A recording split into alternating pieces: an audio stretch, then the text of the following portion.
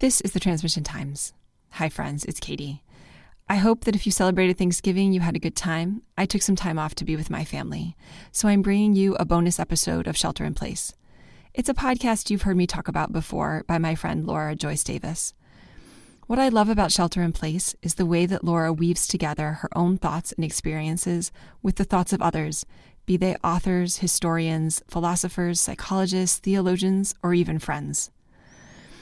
Her episodes are a masterclass in the examined life, and this one is a particularly fine example. I hope you enjoy it. If you do, you can find Shelter in Place wherever you listen to your podcasts. I hope you'll subscribe.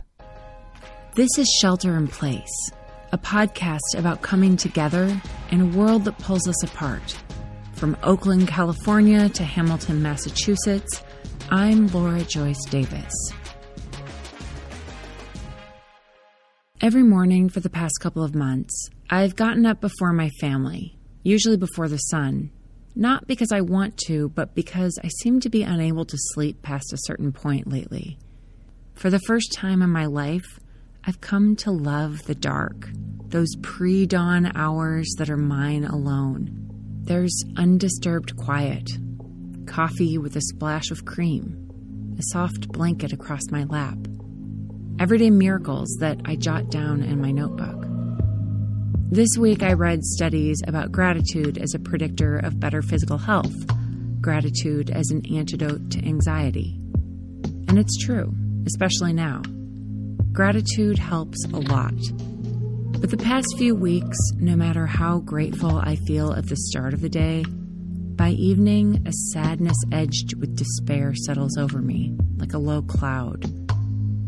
In this month's Wall Street Journal magazine, Yale professor Martin Hagland wrote, "What is both interesting and challenging about breakthroughs is that you can't have one without some sort of breakdown.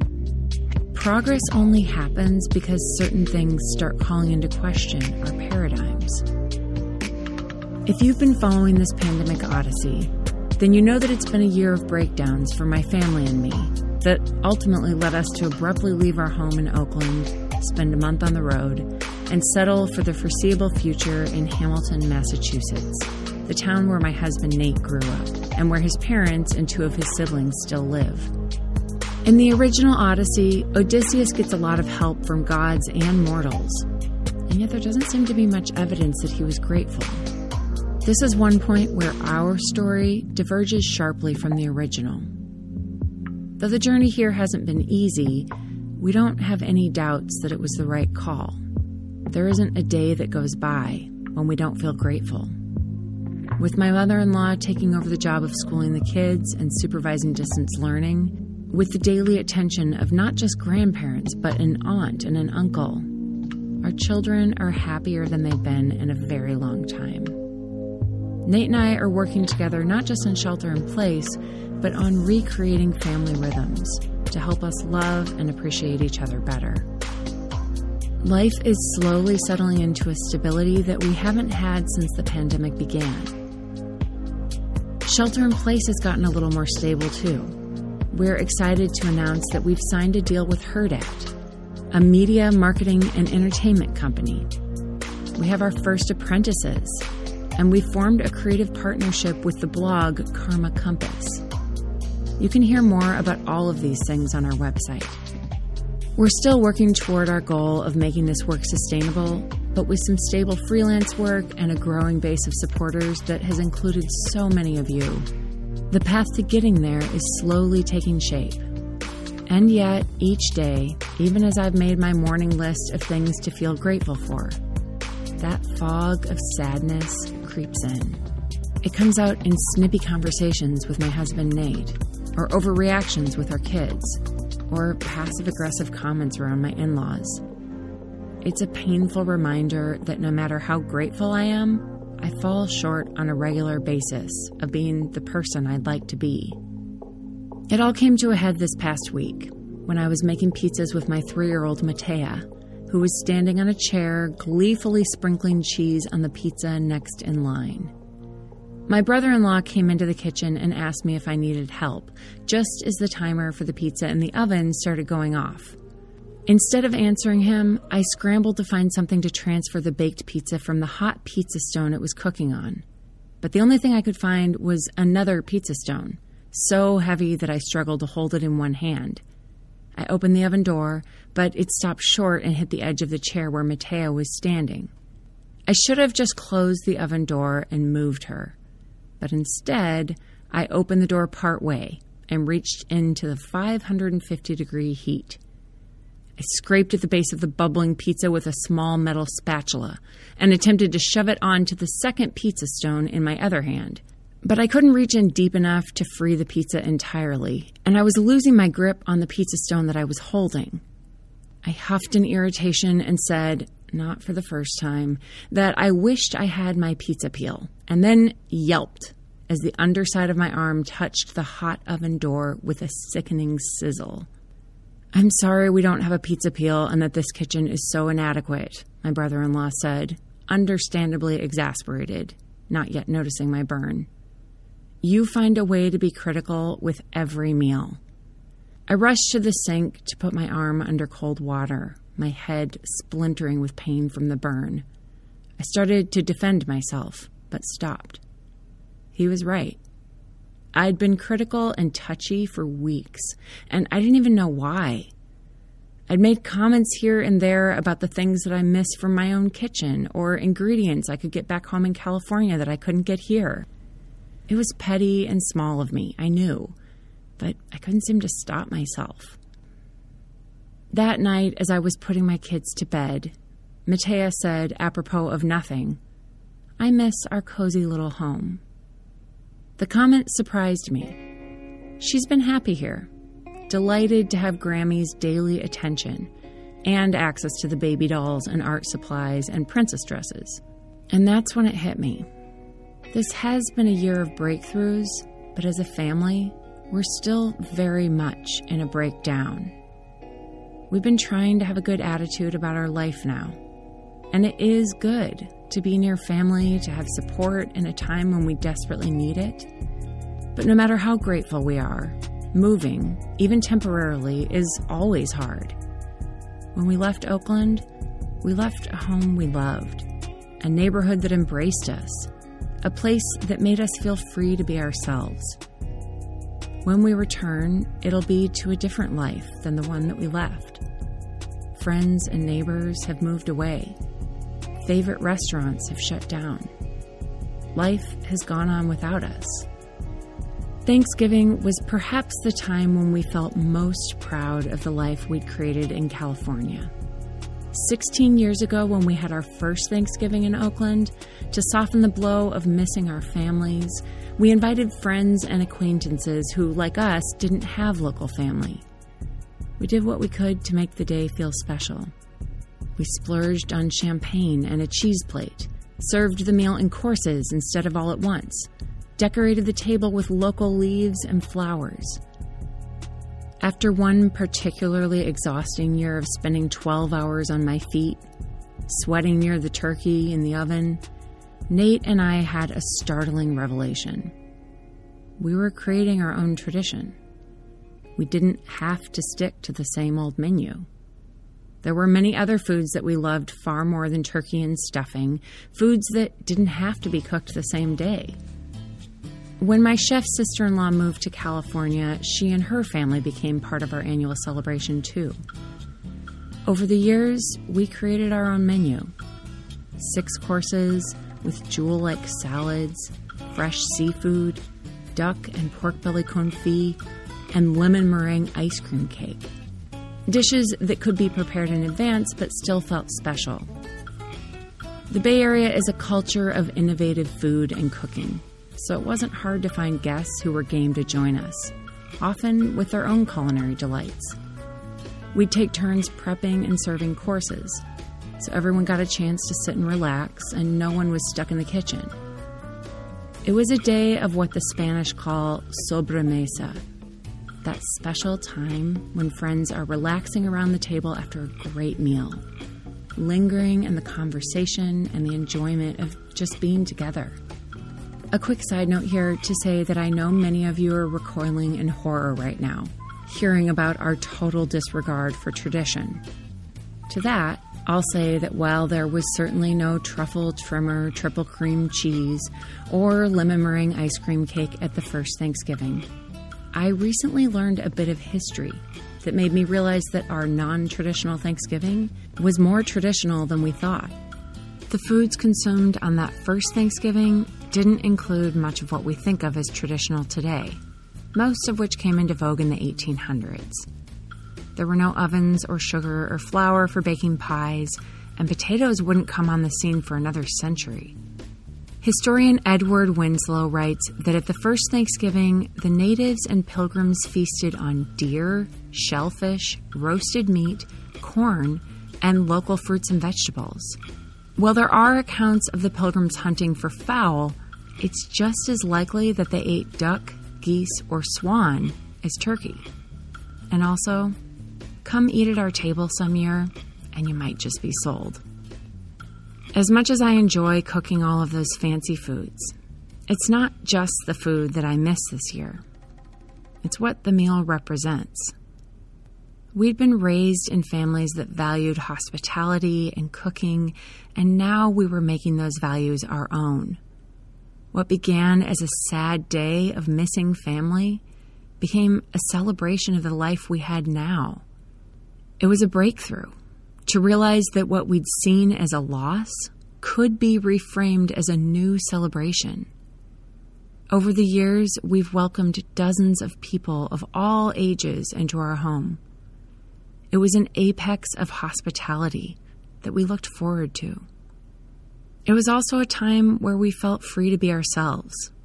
For centuries, people have been coming to California to start over and find a new way of living. We hadn't realized that that cultural value meant anything to us until we were back in a place steeped in tradition and history. And though it is good and right for us to be here now, and there is so much to be grateful for this Thanksgiving, there's no getting around the truth that being here means a breakdown of the life we knew and loved.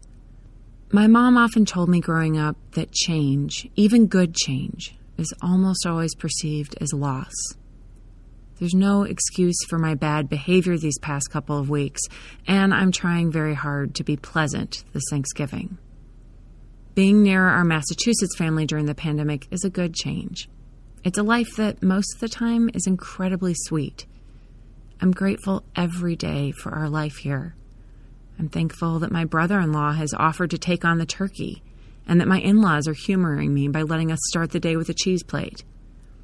And I miss our cozy little home. My mom was right.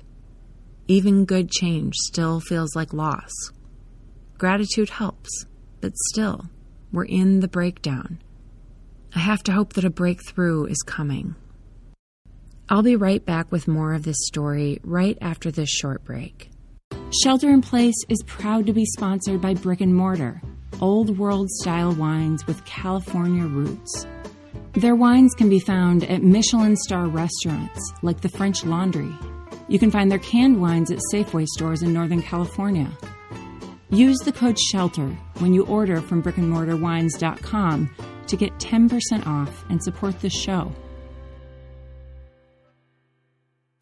It's the 400th anniversary of the Mayflower Landing, and since I'm now living in the state where it happened, a state that cares a lot about history, I want to take a moment to ponder more than just the food at that first Thanksgiving.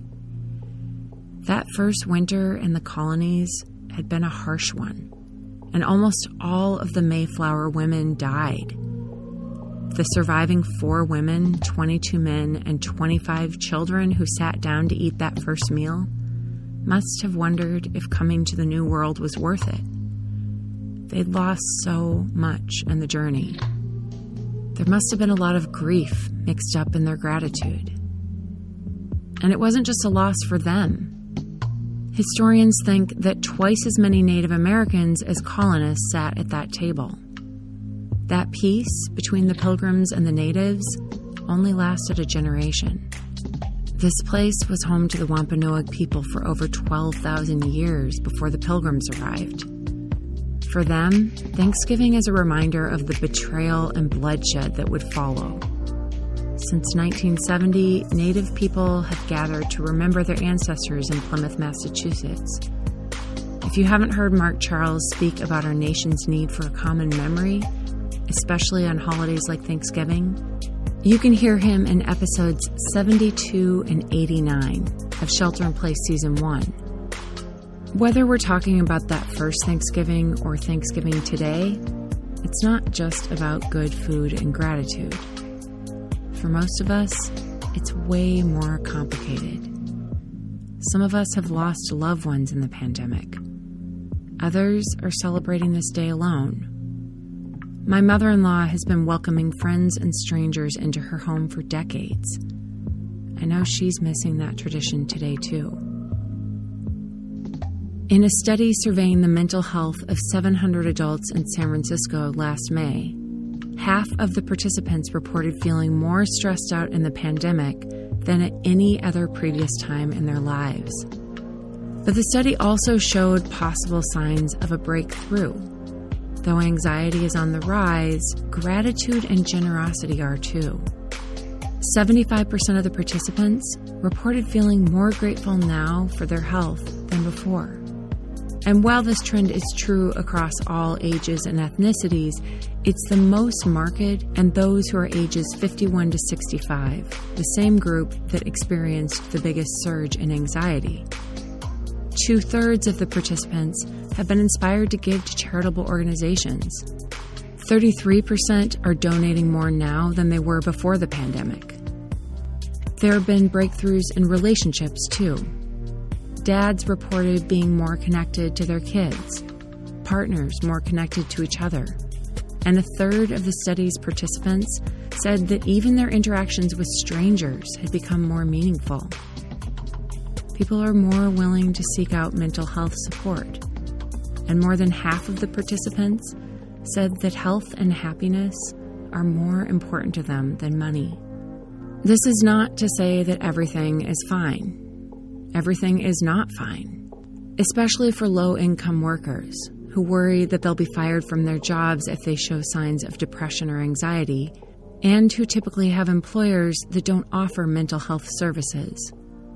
There's still a lot of breakdown to deal with before we can find our way to a breakthrough.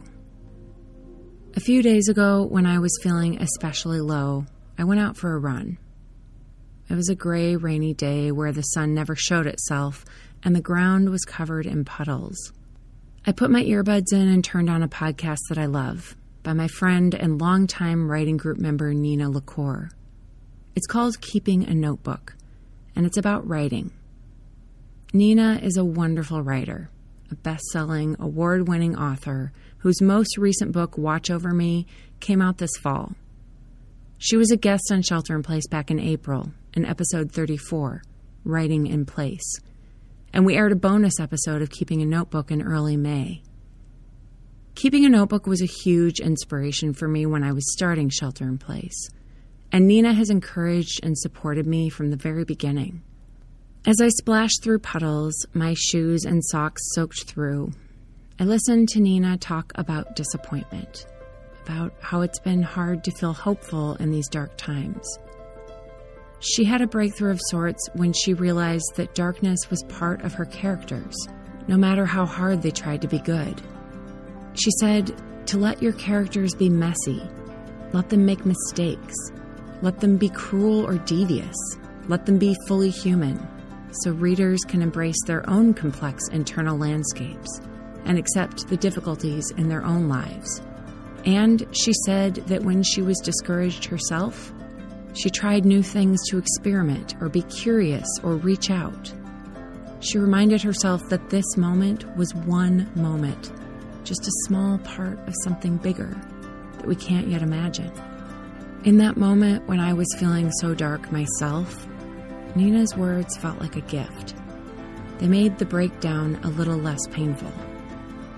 The sky cleared just in time for sunset, and the day that had been wet and gray glowed with the pink light of evening. It was just the littlest thing, but it felt like a small breakthrough, a reminder that there would be other days, other Thanksgivings, other years. And even when we're feeling stuck in our sadness, we're not helpless. We can be curious and reach out, show our gratitude to someone who needs it. In his book, Manners in the Homeric Epic, I.M. Hohendahl Zutterlief writes about Odysseus' failure to be grateful. He says, "Thankfulness is not a spontaneous emotion. Its development initially costs a certain amount of energy, whereas ingratitude, as the absence of that emotion, does not." This Thanksgiving, I'm trying to be grateful, even though it's easier to be an ungrateful jerk. And since I'm ending each episode with an invitation, I want to invite you to join me. Start a daily ritual to help work through the breakdown. It could be taking a few minutes to make some music or create art, both of which have been shown to reduce stress, anxiety, and depression. My family has been enjoying the Adobe coloring books, which you can download for free in a link that I'll include in our show notes today. Or maybe it's cultivating a new daily practice of gratitude. If you'd like an easy, practical way to do that, you can download a one-page PDF that I've created for you to put on your fridge or on the nightstand next to your bed. You can find that at shelterinplacepodcast.info. We've got a special treat for you this weekend. A bonus episode that I contributed to for the Transmission Times. It's a short, beautiful episode that captures so much of this breakdown and breakthrough. Make sure you're subscribed to Shelter in Place so you don't miss it. As always, if you listen to the very end, you'll hear Shelter in Place outtakes, which we hope will make you laugh. But first, I want to thank one of our newest supporters. Amy Otto, even though we've never met you, your name has become a household name at Shelter in Place. From almost the beginning, you've posted so many kind comments on social media, shared Shelter in Place with friends, and even sent me an email that I still think about and appreciate all of these months later. We never imagined that we'd find ourselves in the same town as you. And though this pandemic has prevented us from having you over, I do hope that we get to meet each other someday soon. Finally, I want to welcome our newest Shelter in Place apprentice, Sarai Waters. Sarai came to us through our partnership with Karma Compass, and she's already inspired us with her experience in film, her wise perspective on the past, and her hopeful vision for the future. We're so excited to welcome you to the team. If you've enjoyed today's episode, leaving a quick rating and review on Apple Podcasts helps others to find us. Follow us on Instagram and Facebook at the handle Shelter in Place Podcast, and on Twitter at Laura Joyce Davis. If you'd like to sign up for our newsletter and download our one-page PDF on choosing gratitude, you can do that at shelterinplacepodcast.info. You'll also find show notes and information about our incredible sponsors, Brick and Mortar and Delta Wines, and Imagine Mindfulness, as well as ways to support the show through one-time, monthly, or annual donations. We would love to hear from you. Shelter in Place is a Hurrdat production. The Shelter in Place music was created by Chase Horseman at Reactor Productions. Additional music and sound effects for today's episode came from Storyblocks and Audio Jungle. Nate Davis is our creative director. Sarah Edgel is our design director. And our amazing Season 2 apprentices are Fatima Romero Afi and Sarai Waters. Until next time, this is Shelter in Place. I'm Laura Joyce Davis. And now, if you're still listening, here's a little outtake. Hi guys, it's me, Grace. I was just going to tell you about that we're really happy about Thanksgiving, and I'm going to talk about Thanksgiving a little bit. How we have duck and crabs, cheese, and we have a lot of good stuff. And we have really fun time. Friends come over and a couple kids, and we get to watch a movie. Last time when we were in Oakland, we watched Sound of Music. You might hear a little noise in the background. It's Matea reading. Can you say hi? And then Gabe's folding his clothes. We are just really excited also because we don't have any school online. We'll get to play on Thanksgiving and it'll be a really fun day. And no school for the whole